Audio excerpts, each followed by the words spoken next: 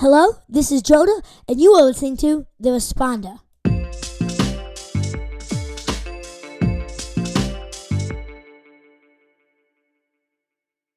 I created this podcast so adults and kids can get a better understanding of the world for me, a 12-year-old kid. This week's article is mainly about getting the pandemic closer to being over. This article or idea can be found on many different news sites. This article is from the New York Times, but all of the data is pretty much the same from the Wall Street Journal and the New York Times and many other resources. This week is mainly focused on adding vaccines to adults' arms. The CDC is hoping that they can get as many booster shots into adults' arms before Thanksgiving. This will make sure most huge family dinners can be a little bit more safe.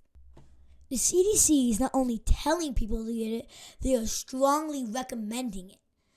They are very, very much hoping that they can get as many booster shots into adults' arms to make sure, as I said, it is safe for big Thanksgiving dinners. This shot will only be available for people who are fully vaccinated and 6 months after. It is strongly recommended for everybody over the age of 50 to get this shot, and anybody 18 or older that has a medical disability or is not as healthy as other people to get this shot. This will make them a much better chance at not getting that sick from COVID. The CDC is really trying to make this holiday season a lot safer. They are doing this by making sure as many adults that are willing to get the booster shot are able to get it. This can make a huge difference in your immunity. This can make sure you don't get as sick when you get COVID, or it can also make sure maybe you don't die from getting COVID. This can give you a huge advantage of your immunity. But it's not a guarantee you won't die. There is a very small chance, but it's not a 100% guarantee.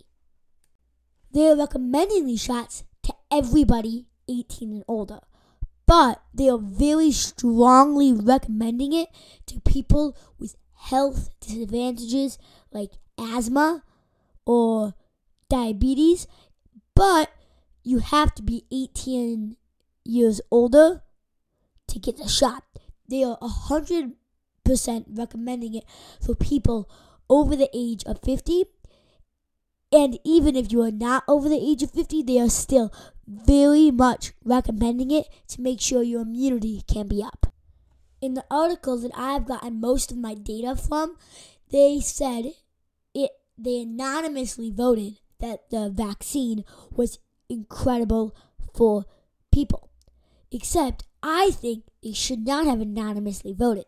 I get that this will keep people safe from having to put themselves out there, but you don't know if the people with diabetes are recommending it and the people that are trying to get pregnant or not. You have to know the circumstances before getting to know, okay, the people with blah, blah, blah, or the people that have diabetes want the shot, but the people that are trying to get pregnant do not. You have to understand the differences between these two things to make sure your data is correct. I think most of the people from the CDC are afraid that last year's holiday season could be as bad as this year's. They are trying their very best to make sure everybody has as much immunity as possible. I have gotten my first and second dose, and I'm only 12 years old. If you're older, you might be able to get your booster shot, which will give you huge benefits. This can give you a lot more immunity than what I have. I think the CDC is afraid because they do not want this holiday season or this winter to be as bad as previous winters during the pandemic. If you can get this booster shot, this can give us a huge advantage and get ahead of the game with COVID. We will be able to make sure less people get sick, less people die, and this can give us a huge advantage in the world of COVID.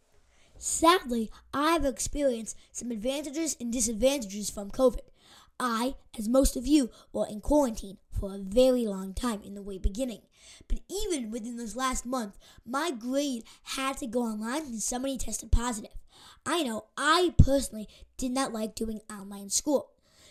But let's say that person got their third shot, which they were eligible to. This can make sure, let's say maybe they didn't get it. Maybe then I didn't have to be online for a week. This would make sure a lot less students have to go online.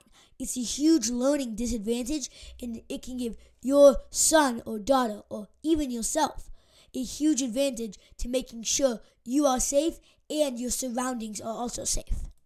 That is all for this week. I really hope you enjoyed my first episode of The Responder.